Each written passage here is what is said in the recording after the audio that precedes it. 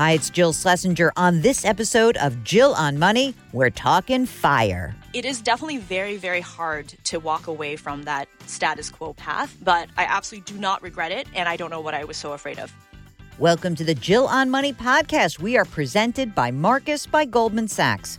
For those of you who have been listening for a while, you know that I'm a little bit obsessed with the FIRE movement, Financial Independence, Retire Early. So we've had a couple of episodes that have been devoted to this. I loved this couple because it was the first time I had live in studio two folks, married couple who had done it. Christy Shen and Bryce Lung, who wrote a book called Quit Like a Millionaire. No gimmicks, luck, or trust fund required. So here is our interview with Christy and Bryce. You're listening to Jill on Money with Jill Schlesinger. Okay, so here we go. We start the program with a very easy question.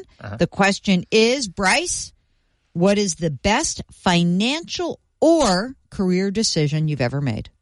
Best financial decision I ever made? I think it was to not buy that overpriced house. So, I mean... Oh, I love that. We started going into... we started this whole journey just like everybody else. We were trying to work, save up money, and then do the adult thing and then buy an overpriced house, go into a lot of debt and this kind of stuff.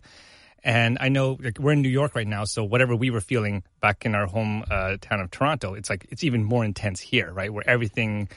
every apartment costs like $1 million and this kind of stuff. So the pressure that we felt on that was intense because it felt like every time we ended up making progress towards our down payment fund, the house prices would just run away from us. So we would save like $100,000 and the houses would have gone up $100,000 and we just felt like it was a rigged game. Hold on a second. Let's just go back in time. Christy, first of all, let's just talk about your journey. You have a first generation mindset, which is really instructive for how you were able to kind of go through this process in a lot of ways and how you've managed it. So can you talk a little bit about, take us to your roots, your life, and your journey? Sure. So I wrote this book, and it kind of follows my journey from living in rural China and then later on immigrating to the West. And it's split into three parts where I talk about poverty and then middle class and then finally becoming rich. And the reason why I did that is because I want to show people that you don't have to be privileged to become financially independent. Which is actually one of the criticisms that you've encountered from the FIRE movement. Oh, it's a bunch of bro-y dudes in the Bay Area, right? Yeah, you're all like rich people, and that's how you became a FI. The thing is, for me, growing up in China with my family, at one point we were actually living on 44 cents a day. You know, people talk about how the scarcity mindset is harmful, and if you grew up poor, you're never going to be able to get out of that, and you need to have the abundance mindset in order to become rich.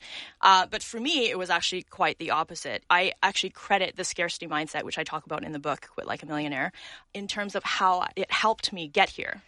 How old were you when you moved here? So I was 8 years old. Did not speak a word of English. Nope, did not speak a word of English. I was amazed by everything. I was amazed by a toilet. I was actually scared of it because I didn't know how to use it. I was like, am I going to get sucked into it? I don't know how it works. I had no idea how it works. I was amazed by just the fact that there's supermarkets that you can just go in and there's food everywhere. I was amazed by a can of Coke because my dad gave me a can of Coke for the first time. This is considered like rich people drink in rural China because it's considered something that it would cost you like a whole day's wages to buy a can of Coke. So when my dad gave me a can of Coke and I opened it up and I took a sip, like my mind was blown. Like I had a massive nosebleed because it was seriously the best thing I've ever tasted in my life. This book brought to you by Coca-Cola, by the way. Yes, exactly. Totally. Did I say that I hate Pepsi? Subliminal message. Exactly. Yes, Coca-Cola. So when you came here, did you come as a family, or did you come? Was there different timing? Yeah. So there's a bit of background with how we actually immigrated. So originally, my dad actually came first. So when we were living in China at one point, because of the Cultural Revolution, like my dad had been sent to, like before I was born, he was sent to like a labor camp for 10 years, right? And the only reason he was able to get out of it, like he worked in a factory, and the only reason he was able to get out of it was because Chairman Mao died and they reinstated university exams. So my dad was able to get out, being able to be educated and finally get university education and be able to like go to the West in order to get his family out. And initially it was just, the plan was just for my dad to go train for like 2 years, take the knowledge from the West back to China, and then me and my mom would have to stay almost as like de facto hostages so that he would come back, right? He's not allowed to just immigrate. Right. Yeah. And then another crazy incident happened, which was the Tiananmen Square massacre. Right. And that was actually the incident that caused a lot of students who immigrated, and not just to Canada, but to the States and all over the world, to actually not return to China and bring their families abroad, because, you know, it basically shows that the government can kill you at any point. Oh, my God. So- okay, so you come here, you drink your can of Coke. What's your dad doing? And is your mom working also? So my dad at the time is working on getting his PhD, so he's a student. My mom couldn't speak English. She doesn't have a high school education, which is another result of the Cultural Revolution. So she worked mostly in restaurants. So initially, the first couple of years was very hard because we were trying to send money back home as well, like to try to support our family. So let's go to you, Bryce. What's your upbringing? How do you come to this world? Not nearly as intense as Christy's. I know, you got no street cred, dude. My parents are from Hong Kong, and because they were Hong Kong and at the time was under British rule, we were British subjects, I guess. My dad has he showed me one of his old British subject passports, and I remember at the time Hong Kong was quite annoyed with the British for doing all that colonialization thing, and then we saw what was going on in communist China, and we're like, you know what, this is okay. This is fine. You know what, we like tea. Tea's good. Tea's fine. Fantastic. Yay, British people. All right, so your parents come over here and they settle also in Canada? Yeah. They were. We settled in Toronto, and I grew up in a middle class background. She grew up from a poverty kind of thing. And what's interesting is that this combination is actually quite common in the FIRE space. Really? Because the scarcity mindset that she alluded to, that's the thing that causes Christy to be hyper vigilant on how much you spend, right? So she's the one that is constantly like, okay, this is too much. This, like, how much are we spending, and constantly tracking it all? Because in a scarcity mindset, money becomes the most important thing to you. And as a result of that, you become very hypervigilant about spending. It's also because you don't think that anyone's going to come save you if anything goes wrong, right? It's like you have to take care of yourself because, I've always been brought up thinking that the government is not going to help me and that bad things can always happen and there's nothing you can do about it. So how did you guys meet? In college. We've been married for 9 years and together for 16 years. Wow. Yeah. So And every day is just better than that. Oh, my God. You've trained him so well. I have totally brainwashed him. Yeah. All right. So you get out of college. What is the job that you get when you come out? The one I got initially, in the beginning, nobody has any experience. So it's very difficult to get a job. And then everything is on your resume is like, oh, I worked at McDonald's, or like I waited tables, and there's nothing related to what you actually want to do. So my first internship was testing, because they wouldn't trust me with anything important. So it really is like, here's code that somebody else wrote. You just need to like click through the page and make sure everything is okay. Okay. So you're expected to kind of go from testing eventually to become a software engineer. And it takes a while to get there. No, I didn't have any experience coding, and I really wanted to actually code, but nobody would let me because they wouldn't trust me with it. It was actually one interview, I think it was during my third internship, that I had been applying for a job coding, and they actually thought I wanted the testing job because they had mixed up the actual job description. And then during the interview, they were asking me all these testing questions. I was like, oh no, am I interviewing for the wrong job? But then at the end of it, I was really enthusiastic. I was like, I'm so happy you gave me this opportunity. Like I can work overtime. I can do anything you need me to do. I'm there. Like, just bring it on. And then because of my enthusiasm, they actually decided to give me the coding one. job. Yeah. And wow. So it was completely mind-blowing. When you start to get the sense of like, we want to save for a house, how much are you making as combined income about? We made like $60,000 because we just got out of university. We weren't working that long. But then eventually, as we got promotions, when we were actually trying to buy the house, we had a combined after-tax salary of approximately like $120,000. Okay, so this is when you're like, oh, That's God, the two of us. I got to buy a house. Right. I got 10 grand a month coming in. Everybody else is doing it. Right. You're going to miss out if you don't, right? Tell me how did you come to learn about the FIRE movement? Or even, I don't even know if you found it as a movement or if you just sort of adopted this yourselves. At the time, it was not a movement. Yeah, it wasn't. Right. No. It's a little before that. Yeah, right? that was like, I think around 2011, 2012. We were reading blogs. We mostly found it through, like, it started with Pete, Mr. Money Mustache, and then we found J.L. Collins, and the Mad Fientist, the usual suspects. Right. And so I think it was actually a big relief for me because I thought that buying a house was the only way out, and that was the only way to build your equity. And like, my parents were pressuring me to buy a house. See, that's the thing that really surprised me because I'm like, my mom, who used to like hit me for losing keys that cost $30, was like, you need to spend $1 million buying a house. That's totally normal because it's always going to go up. And I'm like, Mom, this is the exact opposite of everything you've ever taught me. Shameless plug for my own book, The Dumb Things Smart People Do With Their Money. Chapter 4 is you buy a house when you should rent. And I say that the problem really does occur because there's a generation of people that did benefit from buying a house, but that's just dopey good luck timing. Right. And they have no way to really assess what it means today to make that decision. But you guys came to it yourselves. Yep. Now talk about, like, what were the things you did to actually quit like a millionaire? Did you have a game plan, or how did it start? But around 2011, 2012, we had saved up about $500,000. And Wait a minute. So you're taking home 120. So whatever, you're making like 160 pre-tax ish. Yep, something. Ish, yeah. Right? Okay. So how did you save $500,000 so fast? Part of it was by that time we had been working almost 7 years, and then we had gotten about 2 promotions since then, right? So Got it. There's like salary increases as we went. And we weren't really increasing our lifestyle because we were still living basically like college grads right out of school, because we were like, we didn't have a car. We were we were just renting like the top floor of a townhouse. But it wasn't like a piece of crap. You didn't feel like, oh, I'm living. You're not like squalor. We avoided basements because I did that as a student, and I got really bad allergies as a result of that, so I didn't want to do that. It was the top floor of a townhouse, and then the landlord lived in the bottom floor. It was like 25-minute subway ride from downtown, whereas all my friends were renting like the fancy condos downtown. So their rent was at least $1,500, but our rent was $850. All right, so I just want to go back. So here we are. You're like, I got $500,000. I'm ready to buy a house. You basically come up with this kind of, I think, interesting form. It's your formula, this rule of 150. No one else has this. Can you explain your rule of 150? Yeah. So one of the things that happens when you try to buy a house is like when you go to the bank to get a mortgage, they push you on these mortgage calculators, right? Just put it into the mortgage calculator and look, voila, your mortgage is the same as your rent. Of course, it makes sense to buy a house. Otherwise, you're going to lose money to rent.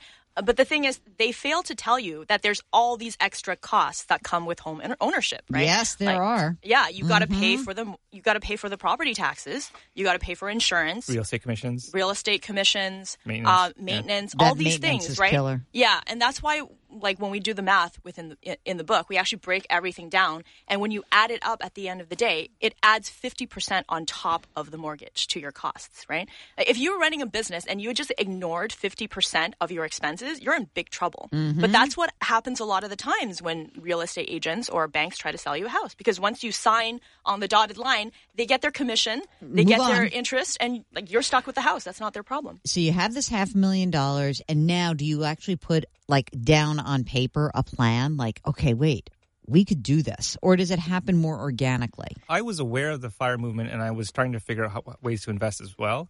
When I broke down the math, and I kind of presented her with the choice here, it was like, okay, we could go ahead and buy that house and get into enough debt to last us for 25 years, and then maybe get back to zero when we're old and gray or whatever, or based on our current savings rate, which was at the time we were saving almost like I think slightly over $100,000 a year. Yeah, I could project. I was like, okay, we could do that, or we become a millionaire and retire in 3 years. So 25 years of debt or 3 years to freedom. And then she kind of went, your math is wrong. Let me check that over. I was like, let me let the brains of this operation check this. Okay, so now you check the math and you're like, okay, $1 million. Right. But that could be kind of cool, right? I still didn't really believe it because part of me was like, okay, we have to invest and we have to like put all this money in instead of putting it into the house. Then my scarcity mindset kicks in. This is when it's a good idea to actually learn from middle class and wealthy as well, right? Because at this point, the scarcity mindset ends up turning into like the hoarding mindset, and it's not helpful, right? So at this time, I had a lot of fear and I was worried about the math. I'm glad that I actually got over that fear, and part of that was because we already learned from investing back in 2008 that we got out of it without losing money. That kind of gave me the assurance that, okay, this is going to be okay. Everything's going to be fine. Let's do this. And then we actually became financially independent a lot faster than I thought it was going to take. So it took us 3 years from that point. So after 9 years of career of working, we ended up being financially independent at 31 and 32. Okay, so you're 31, 32. You got $1 million in retirement and non-retirement funds, or mostly a little bit of MX. Yeah. Okay, half. So $1 million. When I do that quick back of the envelope math in the geeky way that I do, love it. I say, oh well, it can generate X amount of dollars. You're not going to pull money out of the retirement account, right? You're going to let that go. Are you pulling money out of your non-retirement assets right now to live? Yeah. I mean, like, there's this misnomer of like, don't touch the retirement part, and then only pull off of the. You can treat the entire thing as like one giant portfolio, Right? Because after you retire and your income drops, you can then melt down your 401ks gradually and then in a tax-free way. Right. So it doesn't actually matter which account that the amount is from, but. Yes, we are living off of that initial portfolio, and by combining it with other things like world travel, we're actually able to keep our expenses even lower than that. What we found is that after we retired, there's like a 3-prong strategy that we put together because we're engineers and we like to have backup Love plans. that. Right? So the first plan is that a lot of people say, like, what if you have to sell your assets during a downturn? The thing is, they don't realize that there's also yield coming from the portfolio in which you don't have to actually sell any of the underlying assets, right? So if our portfolio, which is currently yielding about 3.5%, $35,000, if we were in Thailand, which we actually were just like 3 weeks ago in Bangkok, I found out that inflation is hardly present at all, and we were able to live really well, getting massages almost every day for $25,000 a year for the two of us. So if you take that and you're taking the yield and then subtracting your living expenses, you're actually making $10,000 even if the market is crashing. So the corpus of the money you've saved continues to grow. Exactly. Right. Yeah, When we left 3 years ago, we left with $1 million. And then now, like right now, it's like sitting at like 1.3. So we're actually making money while traveling on bull retirement. market. Thank you very much. Bull market. We'll take that. Helps. Yeah. We'll take that. Yeah. And you wrote a book. You sold it. You made a few shekels, right? We're actually not using the money that we've earned in passion projects outside. So What are you doing with it? We're just putting it in a separate portfolio. So that could be like we've given some money to family as gifts. We've done some donations. Oh my God, so it's you guys are so good. Part of it is because like I feel like I don't actually need to inflate my lifestyle because I'm extremely happy the way I am right now. Yeah. So it's like what am I gonna go buy a car? No. What am I gonna do with it? Like But you still have a place in Toronto? What's your home base? Do you have a home base in the U.S.? No, we don't. We're like homeless millionaires. Like I love this. Mark, get the sequel. Homeless millionaire. Yeah, there we go. All of our worldly possessions are on 2 backpacks. Backpack right here. This is the backpack right here. Yeah. And one of these, one of hers, and then like there's a saddlebag and like she has a purse. So that's everything that we own in the entire world, and we just carry it around with us. Shut up. So we have no. Open home that base. bag up right now. Oh, we don't have everything packed with It's not us. everything in here. Just my laptop right Okay, now. but like, what are you doing? You're in New York right now, and where are you staying? Friends? So we're staying at an Airbnb. Okay. Yeah. We basically live on Airbnbs and We go like back to short-term visit rentals and this like kind of every stuff. now We and do go then back our to family. Yeah. All right, so where's the families now? So our families are still in Toronto. Uh-huh. So we usually visit them in the summer because after you leave, nice. you like never want to deal with snow again. I'm a total wimp now. I'm like can't deal with snow at all. Our rule is I don't want to see another goddamn snowflake ever again for the rest of my life. God. All right. Okay, here we go. This, to me, is a fascinating thing because, you got your backpacks, you got your worldly possessions. You're like, okay, I'm fine. And that's why $1 million is great. One of the things you guys write, spending money is addictive because our brains reset our expectations and we no longer get the same amount of dopamine with repeated spending. I believe this is called the hedonic treadmill. Oh, yeah. Nice. You like that? Nice. You like that? Nice work. Explain that, what's happening when we spend and what's going on. Yeah, so this actually happened to me before, we decided to invest and become FI, is that it's something I call the immigrant rebound effect, which is, once you start making money, and before a can of Coke was the most important thing ever. Now you're like, I have money. I need to treat myself. I've, made it to the middle class. I need to show my status. So I started buying a lot of like luxury handbags. And it got to the point where I didn't know why I was buying the bag because it was just like, I need another one. I need a green one. I need a red one. I need another one that matches this outfit. And then I think around my 5th bag, I started realizing, like, going from the 4th bag to the 5th bag, I didn't have a lot of happiness. But when I bought the first one, I was extremely happy. I'm like, oh my God, I'm finally the owner of a luxury purse. And I think around this point, I started to realize, you know what? I think it's because how many bags am I going to have before I realize that it is not really giving me the same high, right? And at the same time, we were actually, I was trying to write a children's novel at the side. So it's like the writing and creating was making me more happy than the actual, spending and just kind of hitting that dopamine button in my brain. Right. And then at that point, I was like, you know what? Let's just stop. Like, We're I'm going to stopping that. return. We're not going to do this anymore. You eBayed that crap. Yeah, you got exactly. rid of it, We're right? done. Okay. We're done. This is Jill on Money. Hi, it's Jill Schlesinger, certified financial planner, CBS News business analyst, and host of the Jill on Money podcast. I'm here to tell you about our sponsor, Marcus by Goldman Sachs. Marcus is part of a storied company that's been a leader in financial services for generations. Marcus offers simple, secure access to FDIC-insured savings products, including a high-yield online savings account that earns 4 times the national average. Marcus also offers certificates of deposit, including a no-penalty CD. Get inspired by your savings account and start saving today to help meet your financial goals tomorrow. You can money. Visit marcus.com/save. National average data provided by Informa, and accuracy cannot be guaranteed. Marcus deposits products provided by Goldman Sachs Bank USA, member FDIC. And now we're going to learn how to quit like a millionaire with our guests, Christy and Bryce. When you think about the future, what do you think lies ahead? You know, you've done this now for a few years. I mean, you guys going to have kids? Look at me. I'm like your mother. This is what it feels like to have. This is probably this question your mother asked. My mom you. would be very happy for you to ask that question. I mean, I think that there are people who might be listening and say, like, this is awesome. You're 35 years old or whatever. This is amazing. But, like, what if you want to have kids? How are you going to do this? Well, do you think about it? Oh, yeah, absolutely. And the thing is, there's this misconception that, all fun must stop when you have kids. And there's a bit, I'm sure there's a lot of parents out there that be like, well, yeah. Mark just had a baby. And so, you know, it's not that all fun stops. But things change for sure. This is the great thing about traveling is when I'm sure you notice this when you're like staying in one place and like in one city, everyone around you is kind of like thinking the same way and kind of like worrying about the same things and not thinking outside the box. Mm-hmm. Like, you know, like people in New York are just like constantly just working and stressed out all the time and this kind of stuff. When you travel, you meet all sorts of other groups of people that just have very alternative lifestyles that you never would have thought. So we discovered this group called the World Schoolers. Yeah. And this was, I think, in our Airbnb in Tulum, Mexico. Yeah. And then they were just traveling. There was this mom that was traveling with their school-age kids, and it was during the school year. And we're like, oh, are you taking some time off of school and this kind of stuff? I was like, no, we travel full-time, and we just use the world as our classroom. And I was like, what now? Yeah. So we interviewed the leaders. We reached out to the leaders of this movement and interviewed a bunch of them in the book. And we're just like, how does that work? And they travel around the world full-time, teach out of a curriculum, but then use the world as their classroom, like I said. Like when they're learning about the Vietnam War, they'll be like in Vietnam. Yeah, so let's go to Vietnam to study this, which, by the way, there I believe they call it the American War. The American War. So Traveler 5. So they'll be like, and here's the Hanoi Hilton that we talked about. Yeah. Here's the tunnels, and this cool. This is John McCain's cell and this kind of stuff, right? Right. So they would teach, and they would then use the regulations of their home state to like certify each like grade level and this kind of stuff, so all the grade levels like count towards like their education, this kind of stuff.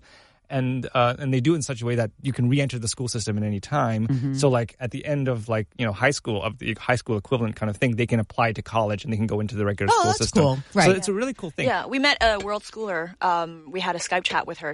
I think she wrote an article when she was 16 that went viral, and it was called How World Schooling Ruined My Life, but it was tongue-in-cheek, like ruined my life, right? Yeah. She would say things like, but I only have one pair of shoes, but you know, I'm an entrepreneur now and I'm not like, you know, the way that everybody thinks I should be, and like my parents must be horrible people. But she's actually one of the most precocious people I've ever met in my life. She started a virtual assistant online business to earn money towards her own tuition. And now she goes to Queen's University. I think she's majoring in geography. Mm-hmm. And basically ever since she was 16, she learned how to make her own money, and she advanced faster than anybody else in her high school class. So it's like a lot of thinking outside the box that you end up learning as a result of traveling. Let's shift gears for a second, Bryce, because people may have heard that there was like a smackdown fight between some older, established financial people and the FIRE movement. My thesis is anything that gets people to actually pay attention to their money is pretty awesome.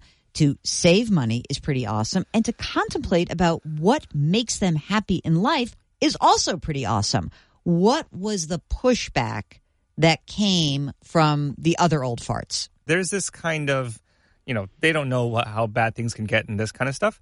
The thing is, the rules that they grew up in the 70s, when that generation was just starting to work, houses cost something like 2 or 3 times their annual salary and this kind of stuff. So the equivalent of that is like you make $50,000 now, a house is only $150,000. And we know that's not true. So they're annoyed that we're doing this travel thing and early retirement thing because it didn't really work for them back then. That's not how they did it. But what they don't realize is that the rules have changed since then, because houses are way more expensive now as a percentage of our income than it was for them. And for them, when they were first starting out, interest rates were at like 15% or something like that. And it's been on like a downward trajectory this entire time, which causes house prices to go up and up and up and up. But, Chrissy, I also think that there's this Protestant work ethic of America that like there's a strain of this. Like, I'm not judgmental. I just think that, sometimes you could get bored.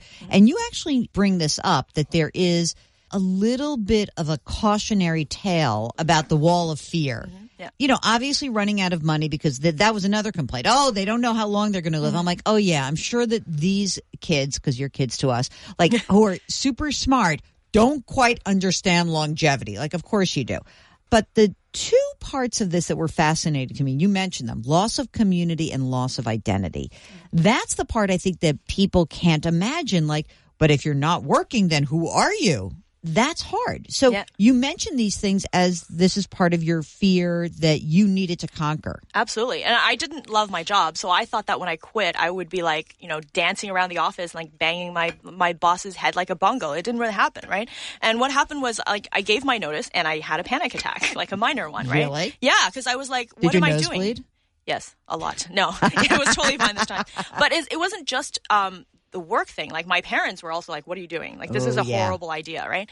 And so the entire time I'm thinking, like, I've developed this identity for 10 years and all of a sudden I'm going to give it up. Who am I now? Right?